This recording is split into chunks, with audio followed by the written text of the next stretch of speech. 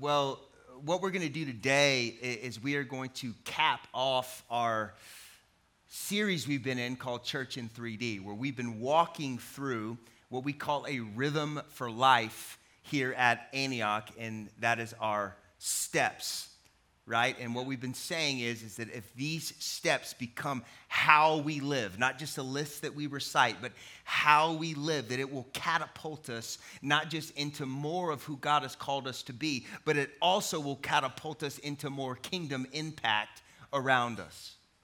It's impossible to live this rhythm and not be transformed and see transformation happen around you. So let's read them together with conviction, boldness, and just a lot of volume, all right? So these are our steps. Encounter, matter, belong, grow, and build. And here, look, I've said this every single week, and you're going to hear me say it time and time again. I don't want you just to be able to recite a list to me.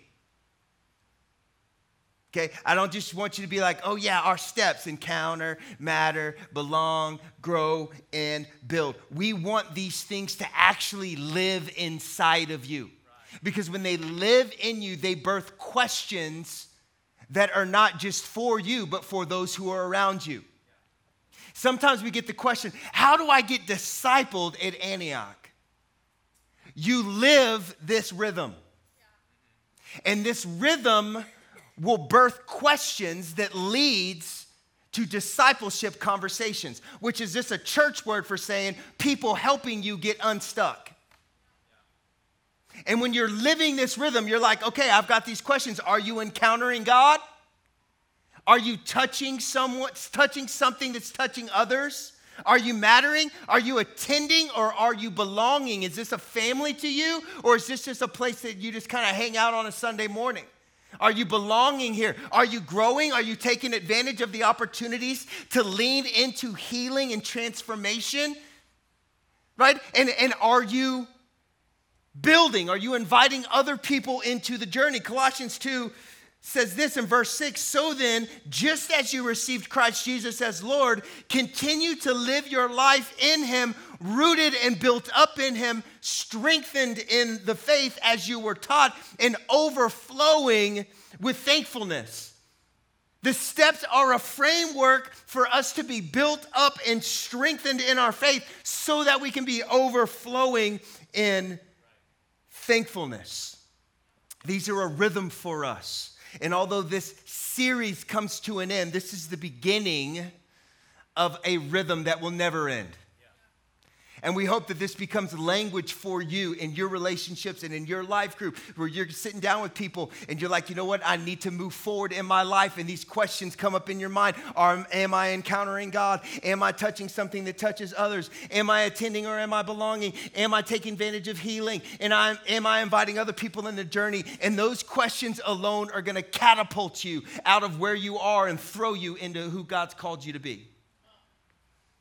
If you have a Bible, I want you to jump with me to Genesis 29. I hope you came ready to hear the word of God this morning, because I'm going to be mowing through a ton of scripture today. Is that okay with you? All right? And so I'm going to do my best to pronounce all the words right and say all the names right. But my main concern is not if I know how to say the names correctly, but you get what God is trying to tell us in this story. And in Genesis 29, starting in verse 21, what we're going to find is that when we lose sight of what we are building, we will oftentimes not enjoy what we built. Can I say that one more time? When we lose sight of what we are building, we are oftentimes not going to enjoy what we built. Verse 22, Isaac prayed to the Lord on behalf of his wife because she was childless. It was Mother's Day. She was sad. He's like, Lord, give her some children. The Lord answered his prayer, and his wife Rebekah became pregnant, and the babies jostled each other within her, and she said, why is this happening to me? She just wanted to get pregnant. She didn't realize that God had a destiny for her babies. Why is this happening to me? So she went to inquire of the Lord. The Lord said to her, there are two nations in your womb. Two peoples from within you will be separated. One people will be stronger than the other, and the older will serve the younger. And when the time came for her to give birth, there were twin boys in her womb. The first came out and was red, and his whole body was like a hairy garment, so they named him Esau. If someone nicknames you Esau, probably should shave your back. I'm just going to throw that out there. If somebody throws that, what's up, Esau? Go ahead, get yourself some clippers. Help everybody else, okay? His body was like a hairy garment. I'm going to go ahead and say that's not an encouragement, okay? That's not an encouragement. So his name was Esau. After this, his brother came out, and his hand was grasping Esau's heel, and so he was named Jacob. Isaac was 60 years old when Rebekah gave birth. And the boys grew up, and Esau became a skillful hunter, a man of the open country, while Jacob was content to stay at home and play on his iPad among the tents. And Isaac, who had a taste for wild game, loved Esau. But Rebekah loved Jacob. And once when Jacob was cooking some stew, Esau came in from the open country, famished, he was hungry, and he said to Jacob, "Quick, let me have some of that red stew. I am famished." And Jacob replied, "First, sell me your birthright."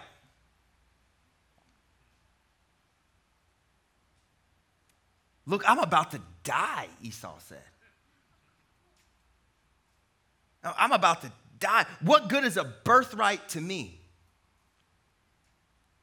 Yeah, because sometimes when you forget that you're building, you end up building something and then you look back and you don't enjoy what you built. What good is a birthright to me? But Jacob said, "Swear to me first." So he swore on an oath to him, selling his birthright to Jacob. And then Jacob gave Esau some bread and some lentil stew, and he ate and drank, and then he got up and left. And so Esau despised his birthright. Now, what I want us to do is I want you to jump to Genesis 27. Because what I want you to see is another picture of what happens in this relationship. Jump with me to Genesis 27, because what we're going to see is another part of this story that plays out. And what's going on here is that Jacob, the youngest son, is now dressed up in fur so that he would be a hairy garment. And he's rolled around in the dirt so he would smell like he had spent his life outside hunting wild game. And his dad at this point was getting ready to die. Isaac was super old and he couldn't see anymore. And so Jacob's plan was to sneak in and fool his father into thinking that he was not the secondborn but the firstborn, so that his father would then give him the blessing, the birthright that belonged to Esau but was sold to Jacob because of a craving. This is what it says in verse 30. Jacob finished blessing him. And then Isaac finished blessing Jacob, and he left his father's present, and then his brother Esau came in from hunting. He too prepared some tasty food and brought it to his father, and then said to him, "My father, please sit up and eat some of my game so that you may give me your blessing." And his father Isaac said, "Who are you?" "I'm your son," he answered, "your firstborn Esau." And Isaac trembled violently and said, "Who was it then that hunted game and brought it to me? I ate it because you came, and I blessed him, and indeed he will be blessed." Now, you need to understand that this firstborn blessing meant a whole lot more to these dudes than it means to us. Because look, I'm the firstborn in my family, and you know what blessing I got for being the firstborn was more spankings than all of my other siblings combined, a job at 14, I had to buy my own everything, as my baby brother has still paid for nothing. Okay, that's what my birthright gave me. Okay, this is a very different time, very different age. Because look, this birthright was not just monetary blessing, but it was also spiritual covering and authority. To receive the blessing as the firstborn, you became the priest in your family, the leader of your tribe. This was a big deal, not a small deal. And that's why Isaac is trembling violently, because he understands he has been deceived. And once he has blessed, he can't take it back. And Esau heard his father's words in verse 34. He burst out with a loud and bitter cry, and he said to his father, bless me too, my father. But he said, your brother came deceitfully, and he took your blessing.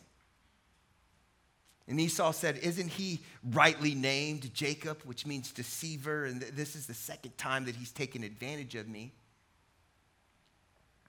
He took my birthright, and now he's taken my blessing. Then he asked, haven't you reserved any blessing for me?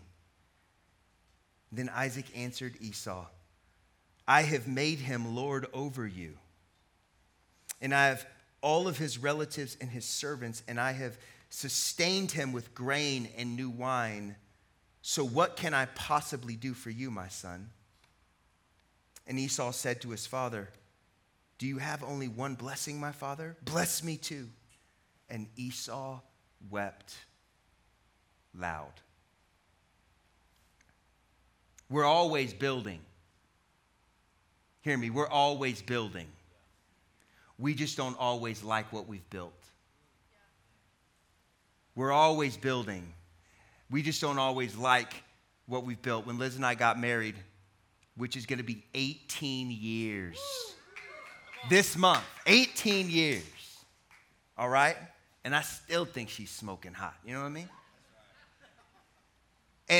And when we first got married, we were po. We're not even poor. You feel me? Like we couldn't even afford to say the word poor. And we were renting this little 2-bedroom condo in Waco where we were living at the time. And we had no money for furniture. Like our kitchen table was from the house that I lived in college. We had folding chairs for chairs. Our couch was given to us by her grandmother. You know, I mean, like we didn't have anything. So really the only thing we could do was spend the little money that we did have on paint. You know, it's like, well, let's just make it our own. Now, look, for all of you who are over the age of 40, you might remember a day when houses had color in them. Now everything is white, thanks to Joanna Gaines. But there was a day when like rooms had like color, okay? And this was in the heyday of rooms with color. And so we go to the paint shop and we pick out like, oh, cool, this is gonna be a cool red. We're gonna paint this room red. Now this will be a cool blue. We're gonna paint this room blue. And then Liz sees this orange color and she's like, oh, this is the best color. JD, let's do our kitchen in this color. Please, can we do our kitchen? This is gonna be so fun. This will be beautiful. I'm like, babe, hey, if that's what you want to do, I will do it. So here's the deal. I was committed to having everything painted before we got married so that we could move in and everything would be done. All right, that was my goal. So I'm busting it, okay? Now, have you ever painted a kitchen? All right, that's some tedious stuff, man.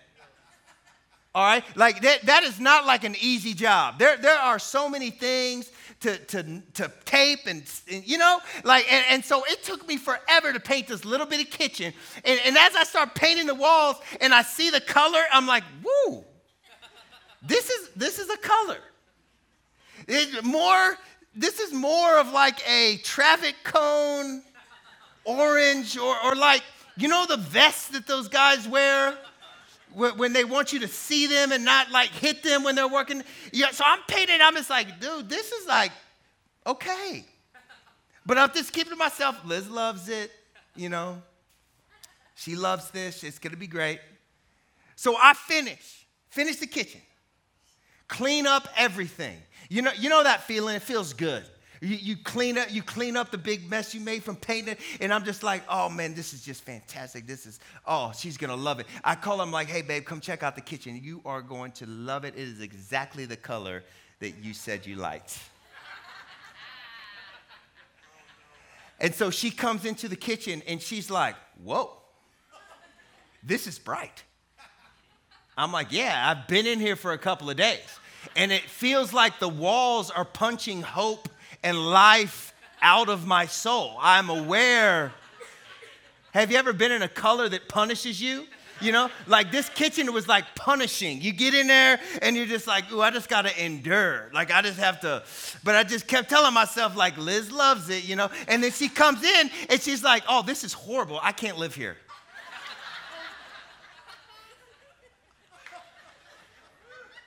I'm like, no.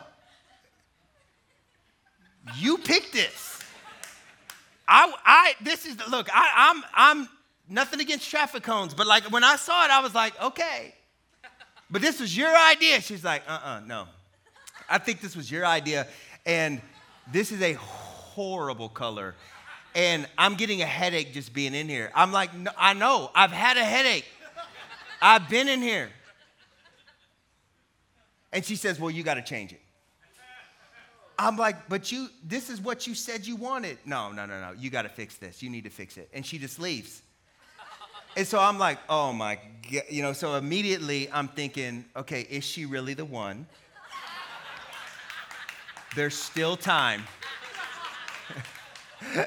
You know, you're not locked in yet, bro. Like, you know, like if this is emblematic of the years to come, get out!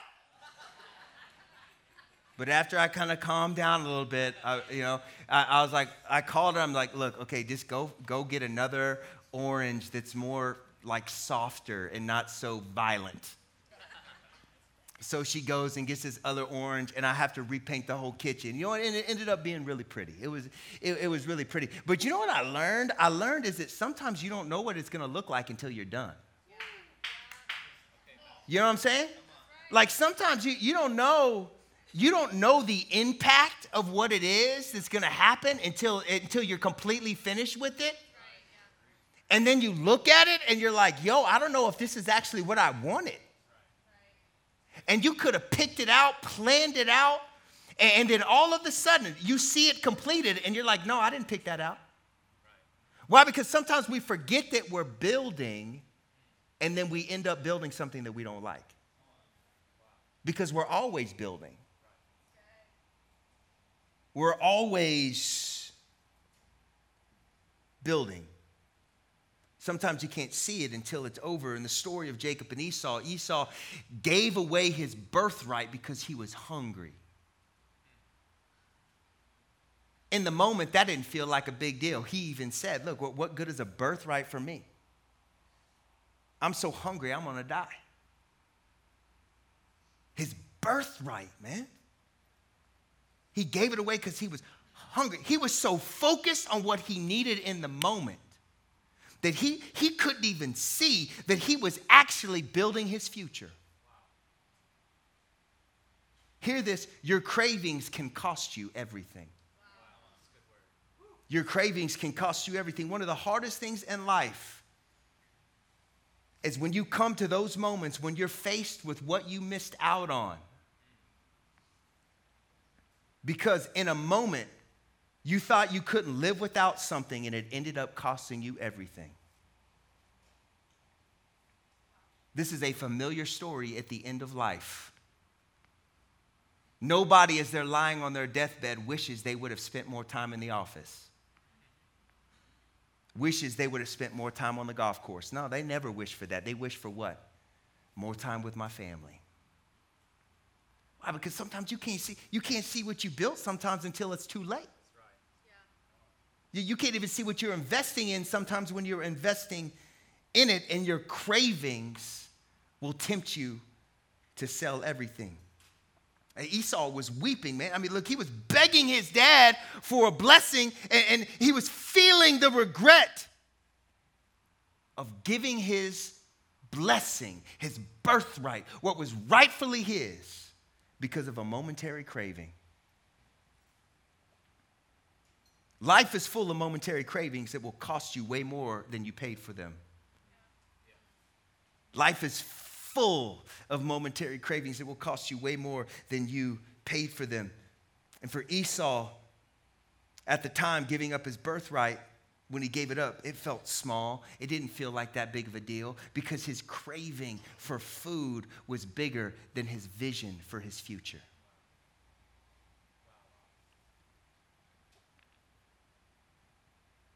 Esau's decision built what he received.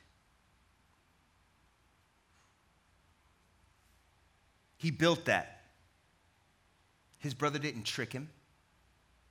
His bad decisions built that. Even how he responds, he did it again. He's always deceiving me and stealing from me. No, bro, you made the choice. But your craving, it steered you. Way to make the point, Griff. It stirred you. And I don't want steered. I want the other word. We'll go with steered. Stirred, because it'll be remembered. It stirred you, and everybody's going to remember it like that's not a word, JD. I'm like, that's okay. It's my truth. We can add it these days. It's 2021. It stirred you. His craving stirred him. No, I can't do it. It steered him.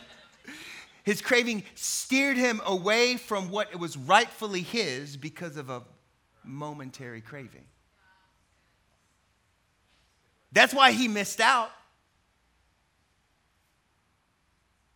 Not just because he was deceived, but because of the decisions he made. Because you're always building. And he got to the end and realized that's not the color.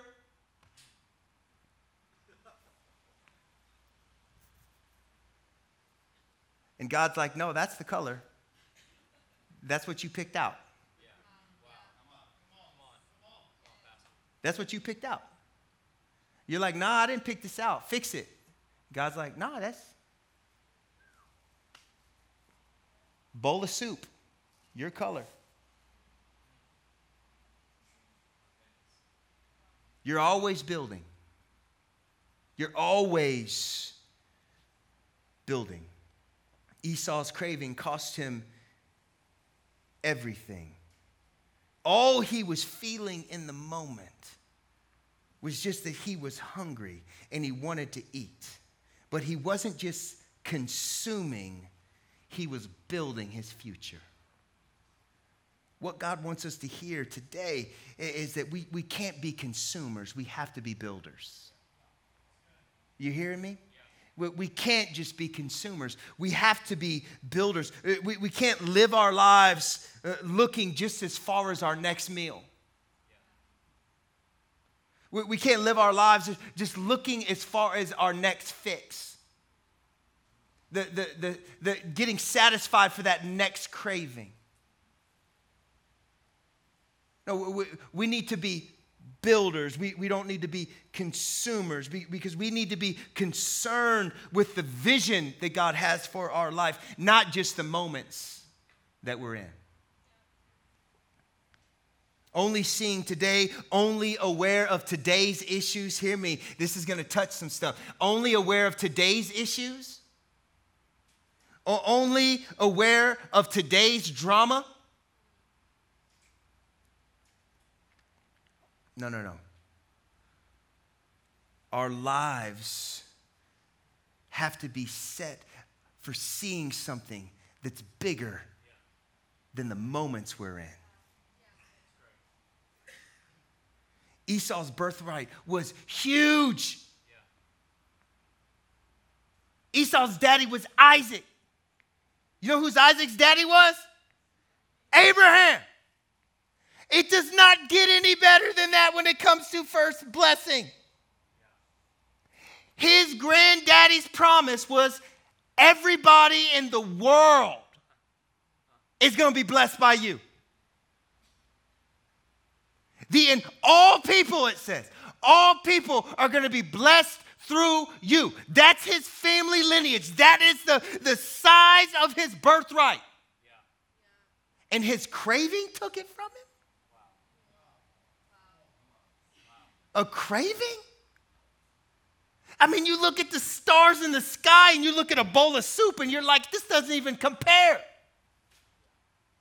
The promise is that the offspring of the line of Abraham would be so big that it would outnumber the stars in the sky, but there's this little bowl of soup on a table, and you're going to take this instead of that? But that's what your cravings will do to you. Your cravings will blind you, and all you can see is what's in front of you. And you start thinking like, oh, this is the only thing that matters. Listen to Esau's language. He says, what good is that? Well, what good is it? What good is it if I get all this, if I die?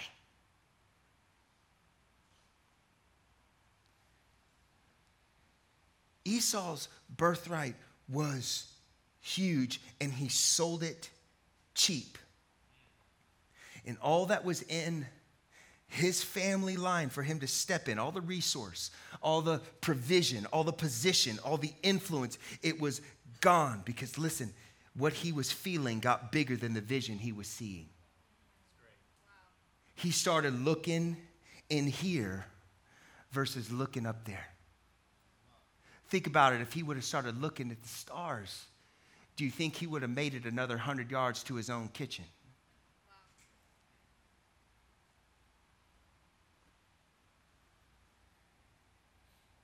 What he was feeling got bigger than the vision he was seeing.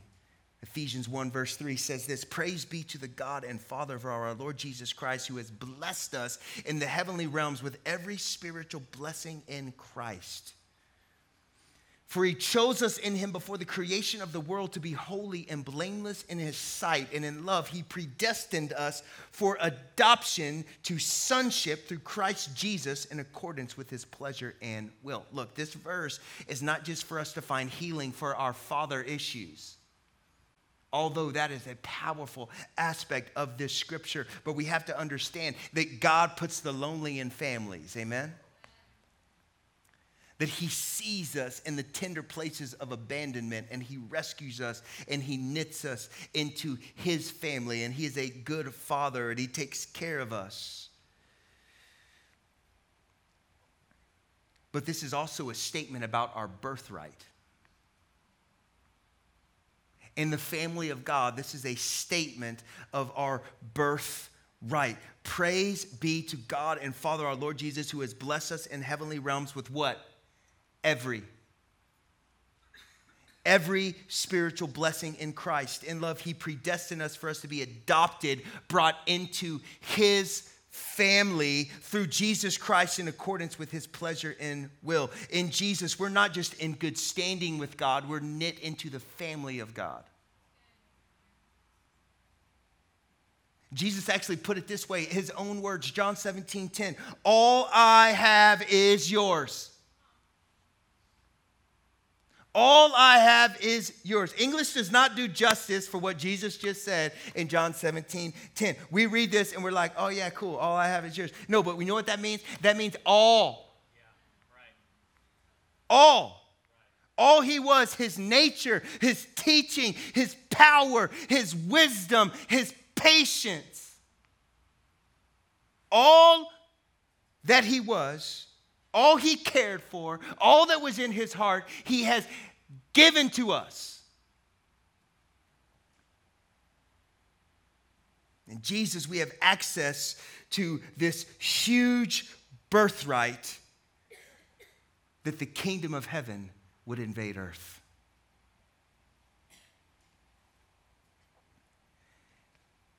And we have been given the invitation to do that with him. To say, you know what, I'm not just going to consume and just run after the cravings that are in me, but I'm going to be about building heaven all around me. Because we're always building, and I don't know about you, I want to look back and be proud of the kitchen. And not be surprised by the color. Are you hearing me? As followers of Jesus, our birthright is to see heaven established on earth. And I think if Esau was here today, I think if Esau was standing on the stage with me today and we gave him the mic, this is what he would say. He would say, your cravings can cost you everything. It's not worth it. It's not worth it. Your cravings can cost you everything. Listen to Hebrews 12, verse 14. Make every effort to live in peace with everyone and to be holy. Without holiness, no one will see the Lord. See to it that no one falls short of the grace of God, and that no bitter root grows up to cause trouble and defile many. See that no one is sexually immoral or is godless like Esau, who for a single meal sold his inheritance rights as the oldest son. Your cravings can rob you of your birthright. Your cravings for lust can steal your birthright. Your cravings for power can steal your birthright. Your cravings to not protect your eyes and ears can cost you your birthright. To not deal with the bitterness that's in you can cost you your birthright. To not deal with the brokenness that's in you will cost you your birthright. To not deal with that spirit of revenge that you have in you will cost you your birthright. The cravings that are in us that draw us to those things will cost us everything. If our eyes get turned off of the vision and focus just on us, then we will say no to all I have is yours for a little bowl of soup. To feel good for about 15 minutes.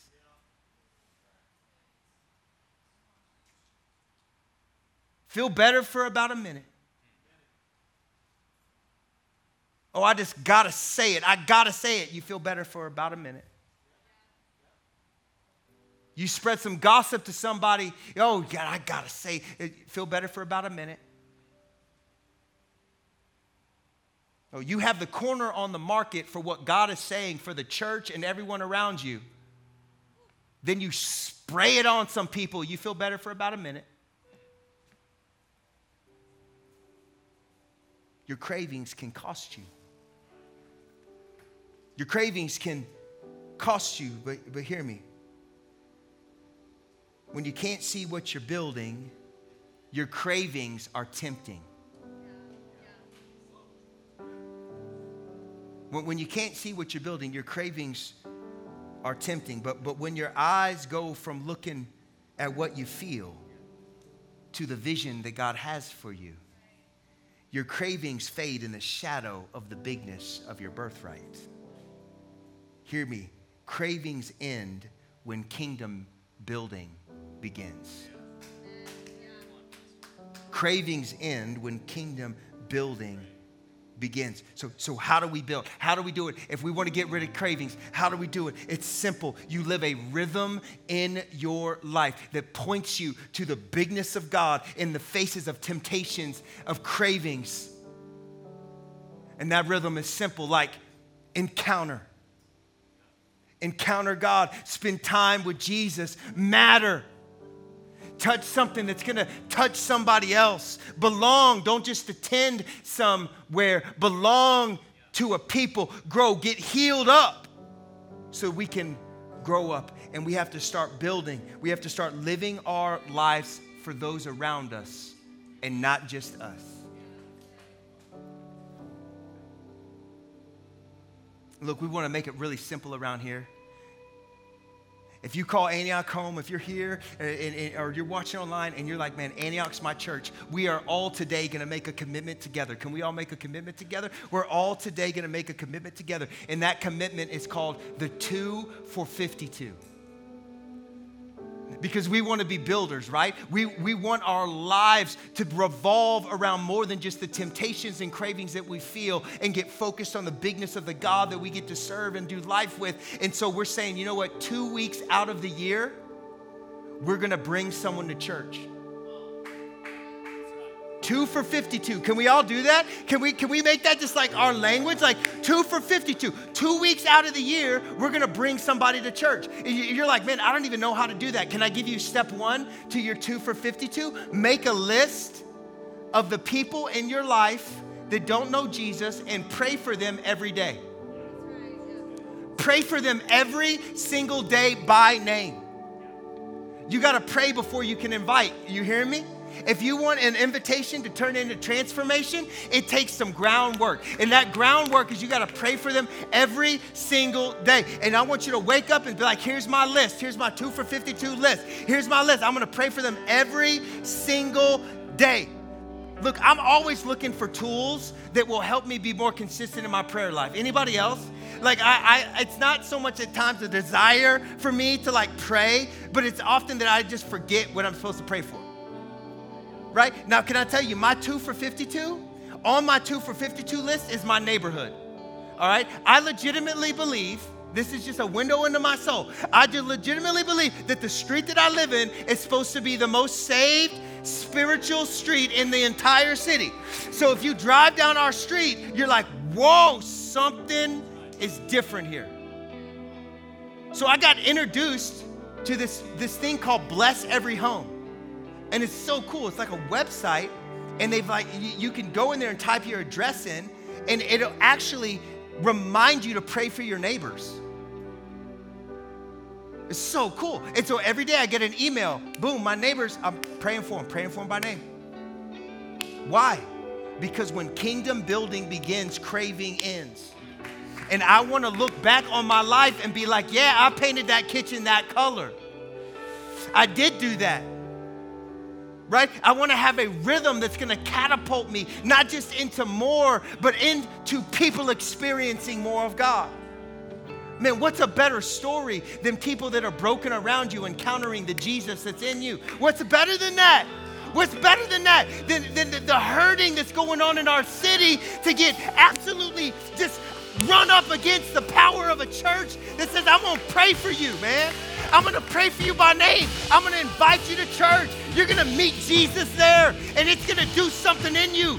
And I'm going to invite you on a journey, man. And we're going to encounter God together, and we're going to serve together, and we're going to become a family together. We're going to get healed up together. And guess what? You're going to be a part of building this thing with us. Man, what is better than that? Nothing. A momentary craving, a momentary fear, a momentary concern, a momentary temptation to look at something that's only going to feel good for a minute, to say something that's only going to feel good for a minute. No, that's not going to satisfy nothing. I don't want to be like Esau at the end of my life, weeping loudly, thinking about everything that could have been. I want to build, man. I want to build the kingdom of heaven right now. Right now. I want to see heaven to come to earth right now. Not next month, right now. I want to see people saved right now. I want to see people set free of addictions right now. I want to see families that haven't talked to each other in years get restored right now. That's why we're doing this. Our church exists to see transformation happen in our city.